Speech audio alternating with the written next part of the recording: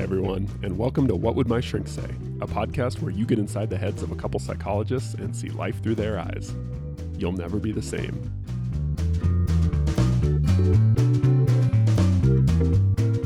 So, Nick, I've been having a couple conversations with clients recently in which their internal dialogue is brutal.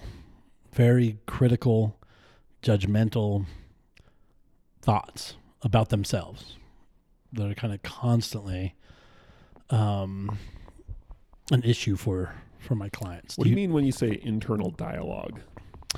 Their thought process, the thoughts as they relate to them, I guess. I am a terrible person. I'm an asshole. I'm, an awful friend, employee, whatever it is. I did that poorly. I really screwed that up. There's just this constant kind of self-talk that's happening that is really brutally critical and judgmental. Do you have clients like this? I do a lot. Yeah.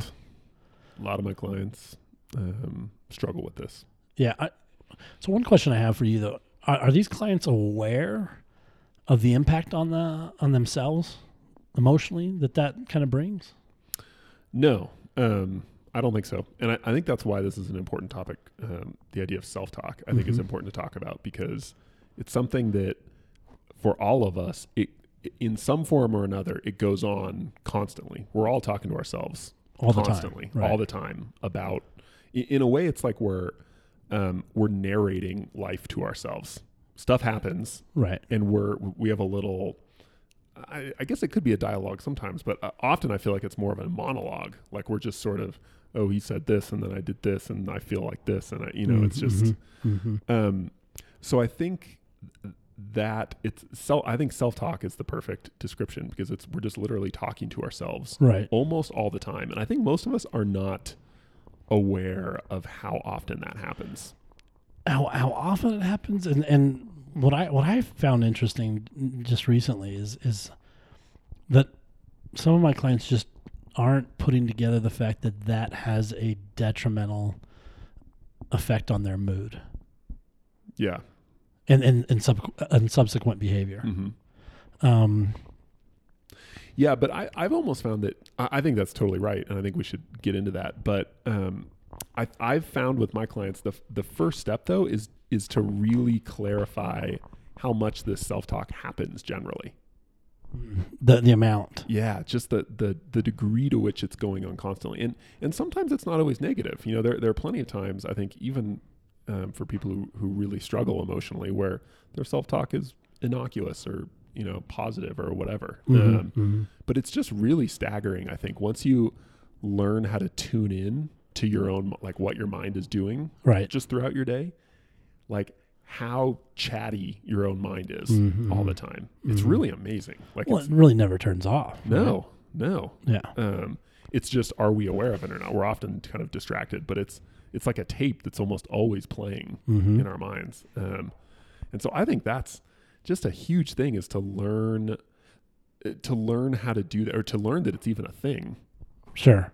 To give it a name, like self-talk. And then to just periodically try and tune into that a little bit, and just kind of, just with some curiosity, just sort of notice like, oh, interesting. This is, one of the best places to do this, I think, is while you're driving.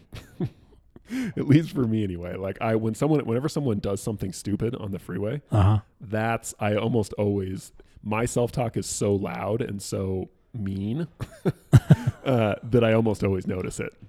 Like I'll internally unleash some sort of profanity at someone and then I'll notice myself doing it and be like, that was just mean. Like over the top. That is way over the top, So I think everybody probably has some area where that happens, but sure. I think that just the first thing is to really take some time, and maybe in different areas of life, to try and tune in and notice, like, how do I talk to myself when I'm at work or in a meeting or at dinner with my family, or when I'm on the phone with my brother, or like whatever it is. Yeah. But it can be really surprising. Yeah. Well, you mentioned the first thing you do is try to help your clients find out how often this is happening. What do you do to help them recognize the amount of self-talk? And let's call it negative self-talk, especially with your clients that they're doing. How do you help them see this? Yeah, so usually the first thing I do is just in session, I'll just explain from my own experience some of the ways that I have self-talk, like when I, scream at someone in my head who cut me off in the car, and usually people will like kind of laugh and they'll be able to relate. And so I'll give some kind of anecdotes of my own self-talk just so they know on a basic level what self-talk is. What you're talking about. Yeah, what I'm talking about.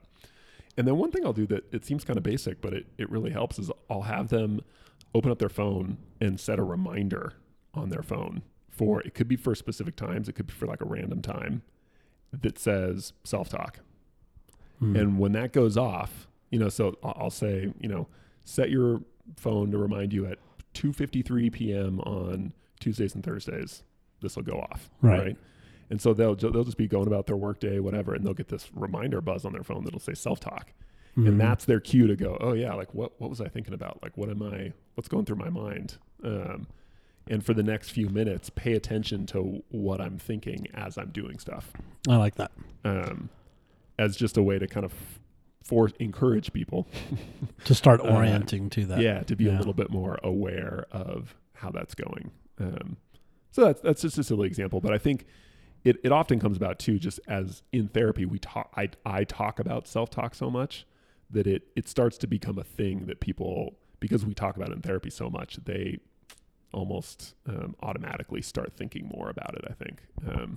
But figure out some way to just remind yourself to be aware of that. But then I think the other thing that helps people become more aware of it is what you were alluding to, which is if you're feeling really crappy, whether it's anxiety or depression or something else, there's a really good chance that self-talk plays a big role in that. And so if you want to not feel so badly anymore, that's a pretty strong motivator to start to pay attention more to your self-talk.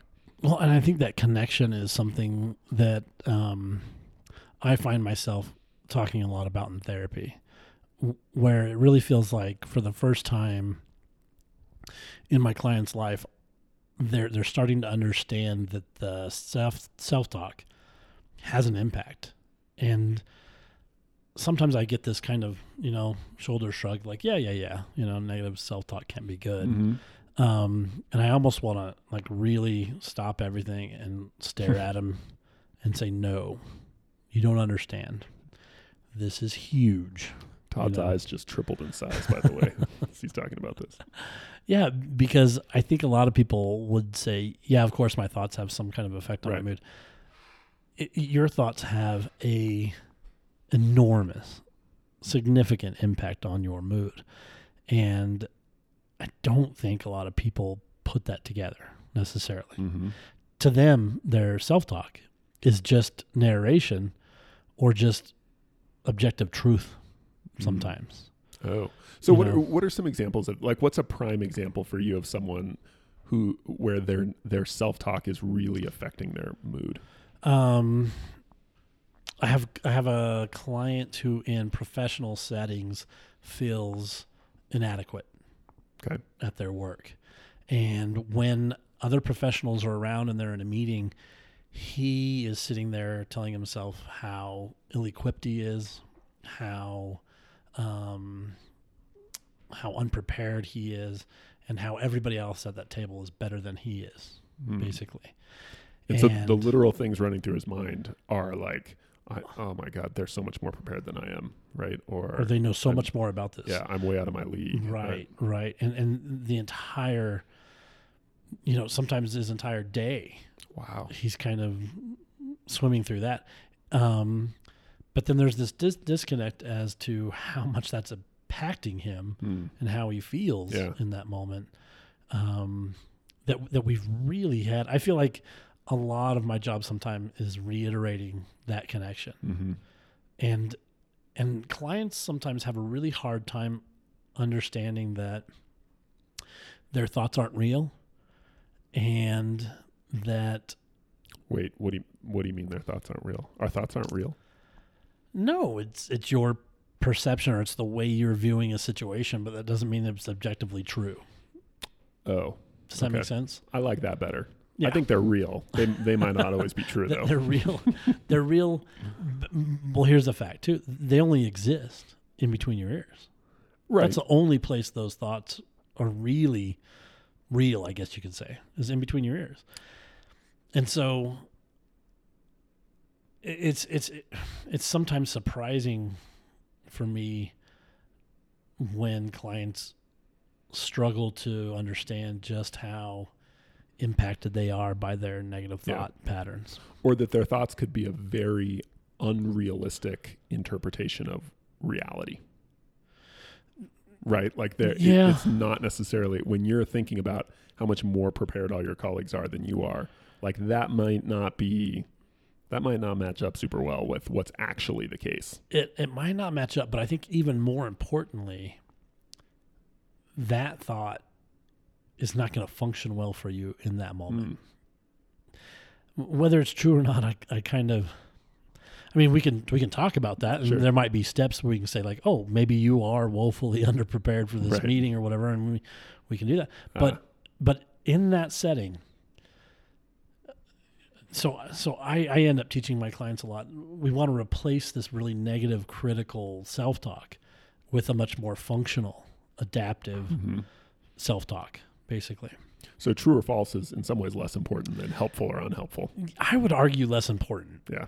I mean, you can get into these arguments about truth and but is this working for you? Is this actually leading you to participate in that meeting? Are you actively engaged in your projects, that you're doing? Doing well. If you're sitting there telling job, yourself you're woefully underprepared and everybody else is smarter, does that set you up to succeed in that project, Or does saying, man, I can learn a lot from these people maybe, and I'm in good company here because these are professionals who know what they're doing, and I strive to be like them. I want to be more like them, and that's probably a more functional line of thought than sitting there at that table berating yourself for your inadequacies. I wonder if a lot of people do think it's functional, actually. Like I suspect that a lot of us, when we have really negative self-talk, especially really critical, judgmental self-talk, it's because we learned either from ourselves or someone else in our life early on that being hypercritical of yourself is somehow it's like motivating, or it helps you do the right thing. It's like a kick in the pants. Yeah, like, right. That's what you need to really step up your game and get things done. Right? I've only met one human being my entire life that functioned that way. I think we talked about this. In a previous episode. I've literally met one human who seems to respond to negative self-talk. But I think that's important, that people aren't doing this for no reason at all. Like right. Sometimes we've learned it somewhere. Yeah, they actually do think it's helpful, but it's our job to kind of show, like, are you sure? Or in this situation, are you sure that's helpful? Yeah. Yeah, I get less it's helpful and more like, well, it's just true. I'm not as good as my coworkers, and I go, oh, does that help you to think like that? And that, like, well, no. Even if it were true. But it's just true, Yeah. And I would say, well, even if it's true, let's just assume you're right. Is it helpful, to think that way? Yeah. Are you going to move towards some kind of end that you're happy with? Right. With that in your head. And then usually you can get them to say no. Right. Yeah, obviously. Yeah. The way I sometimes, a little like thought experiment I use with people sometimes for this is, suppose you had a little, a person, just some random person whose job it was to walk around at your side constantly, 24/7 throughout the day, when you're lying in bed, when you're in a meeting at work, when you're commuting to and from your job, like whatever, just constantly by your side. And I will guarantee everything they tell you is not true, but they are constantly going to be berating you and criticizing you for every single thing you do. Mm-hmm. They're going to be just throwing nasty insults and comparing you to other people unfairly. Right. Like, but it's none of it's true. I can guarantee that from the outset, it's not true. How do you think you're going to feel at the end of just one day of having someone walk around with you constantly telling you how crappy you are and how bad everything is? Right. Even if you know it's not true, you're going to feel like shit. You're going to feel awful. Yeah. Just because you're exposed to that. Like, it's just, and I think that's what we do to ourselves, not just on not just once, but like constantly, all day long sometimes. Yeah.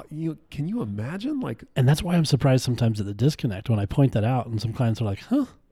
Yeah. Like, do you think that's why I feel bad?" And I'm like, "Yes," because that line of thought leads to this feeling awful, and then behaviorally, what do you do when you feel awful? Well, we all know, you kind of isolate a little bit. You're not as active. You're not as engaged. You're not as present. You're not as, I mean, we know the cost you of that. Engage in kind of quick fixes and cheap fixes to feel better quickly. Or you're angry, or you're frustrated, or who knows what. But yeah, there's not a lot of, I mean, hopefully we're also working on, being able to choose better behaviors, but you want to kind of figure out that self-talk creates a significant impact, or it creates a significant kind of mood issue. Yeah. Or can. Yeah. Okay, so I think we've done a good job explaining kind of I hope we have, explaining what self-talk is and why it is so, influential on our mood and how we feel on a regular basis. So let's say you kind of have a sense for the fact that, I've got some pretty rough self-talk going on a lot, and I definitely buy that it's affecting my mood. What do you do? Like, how do you get better? How do you change that? I think the next step then is practicing the development of more functional alternative thoughts. Functional alternative thoughts. That sounds technical. What does that mean? Well, for let's say my client who struggles in that meeting, to be able to catch that he's doing the negative self-talk and go, wait a minute, this isn't going to produce good outcomes for me. Okay, so awareness in the moment. Right. And awareness specifically that it's not helpful. It's not helpful. And, what other things could I think about this situation that are more functional for me? Well, I happen to be surrounded by people who I admire, obviously. And that's a really good thing for me because I can learn from them. There's a much more functional thought that's probably going to leave you in a better headspace than I'm so inadequate here. Right. It's embarrassing. But yeah, just practice developing functional thought patterns that'll actually help you and lead you to better outcomes there. Okay, so playing devil's advocate. Sure. But they just happen so much and they're so strong. Like, I can't stop them. These thoughts are just going in my head. Like, I can't control them. Yeah. And that's a behavior you're well practiced in, I would say. What's a behavior? This internal dialogue. That in this meeting... You're saying my thinking is a behavior? We'll call it an internal behavior, yes. For all the behaviorists out there that are cringing right now. No, but I think that matters. I mean, I think a lot of times thoughts feel like things that happen to us. Yeah, and sometimes, thoughts just pop in our head. I'll give you that. But I think engaging them at that point and really kind of elaborating is a behavior. So you get the thought like, whoa, I feel inadequate here. That can pop in your head. I think that can probably just kind of happen. Then you go, oh man, well look at Bob. Bob's so much better at this than I am. And there's Susan. Man, she's way smarter than I am. And she went to Harvard and I only went to... That line of thought, I would say, is a behavior. You're now creating and doing this thing where you're just going to beat yourself up and compare yourself and do all these things. So recognizing that there's a behavioral or a component of this behavior that you're in control of. Yeah, so I think the degree to which we have control over our thoughts, I think that's really important. Sure. I often use the language of, when it comes to talking about self-talk, I feel like the language that is most accurate and helpful for people is habits. So usually self-talk follows the kind of the typical rules that you would expect from any other kind of habit, any other kind of physical habit you can think of. So imagine like tying your shoes, right? Most of us have been tying our shoes for so long that it's basically automatic. Like I can't remember the last time I remember deliberately thinking about which lace to put over which side. It's just something I do and it just happens, right? But that's not to say that if you, as I was just starting to tie my shoes, if you said, wait, Nick, stop. I've got this other super cool method for tying your shoes. Right. That you need to try. Right. I could stop and try this new method. Sure. Now it would be hard, right? Like it would be frustrating. Yeah. And I'd frequently think like, no, I know how to tie it this one way. Like this is tough. Like why am I trying this new way? Yeah. But if it really mattered, you could learn a new way to tie your shoes. And Sure. Tomorrow when you went to put on your shoes, you'd get pulled back to doing it the regular way. You might start. Yeah. Yeah. But you could catch yourself Yep. and it would be hard, but you could try it. So I think that model of thinking of something as a habit is important because it accounts for the fact that thoughts can feel automatic and kind of out of our control. They can feel that way. Mm-hmm, mm-hmm. But that doesn't mean, and they can even, in some ways, they can almost run on autopilot. Mm-hmm. But that doesn't mean we can't exert control over them. Mm-hmm. And intervene and do something differently. Well, I think that's therapy in a nutshell, is just teaching you a new way to think, behave, react, engage. That's what therapy's for. I mean, clients are coming in saying something's not working. You know, I feel awful, and often to change that, you've got to change one of those things, the way they think, feel, or behave. And just knowing the connections between how you think and how you feel is so important. It's really vital. And so, yeah, when you're basically teaching a new skill, your line of thought, your habitual line of thought leads you to feel awful and engage in maybe unhealthy behavior patterns. I want to teach you a more functional line of thought that'll actually lead you to better outcomes, better moods, and better reactions to your environment. Right. Yeah. Yeah. If your thinking is habitually negative, harsh, critical, terrified, the way you habitually feel is going to follow suit. Right. Right. And if you want to change how you habitually feel, you need to change how you habitually think. Right. Which is, I think, why I avoid the argument about whether the thoughts are accurate or not, or true or not, because I'm trying to show you it doesn't matter if it's true. It's leading you to feel awful and then engage in dysfunctional behaviors. So whether or not it's true, let's leave that alone. And let's just adopt a functional line of thought that'll lead to better outcomes for you. And that seems to be a better approach than to argue truth or subjectivity to thoughts sometimes. Yeah. I would quibble that I think there is a place for arguing whether a particular thought is. I do too. I just think in the beginning. Yeah, it's okay. Like whether or not that's true. Right. I'd want you to be able to experience a better mood and better outcomes. Right. That's the main thing. And the way I sometimes talk about this is, especially in the beginning, the goal is much more about flexibility. Mm-hmm. So people who are stuck in really negative emotional patterns, it's because their thinking patterns are often very, very negative. Mm-hmm. But the real problem is that they're rigid. They're just in this same like kind of groove and rigid pattern of thinking. Right. And it's their inability to break out and do something different that's keeping them stuck and kind of miserable. So really anything different, true, false, left, right, up, down, whatever, doesn't matter because it's all some form of stretching and doing something different, which is by far the most important first step. Right. Is just to, get a little more flexible. Yeah. Yeah. Yeah. It's fascinating sometimes to hear clients, because they come in and they're almost, when